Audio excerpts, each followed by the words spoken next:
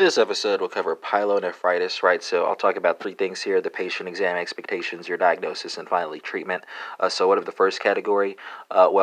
Patients will present with findings that are similar to findings that you suspect with the UTI, except the patients will be more acutely ill, right? So what are those findings? Dysuria, urgency, increased urinary frequency as well. You also want to check for CBA tenderness and look for signs of bacteremia such as fever, tachycardia, and hypotension. How do you diagnose the condition? Urine specimens will usually demonstrate a significant presence of bacteria, pyuria, and occasionally you'll see white blood cell or leukocyte casts.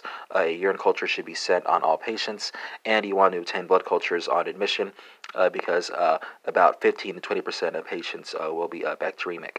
How do you treat pyelonephritis? You want to place the patient on intravenous fluoroquinolone. If there is no clinical response, then you want to look for intrarenal or perinephric abscesses, or for foreign bodies such as renal calculi. And how do you do that? You run a CT scan or ultrasound. And that concludes this episode on pyelonephritis.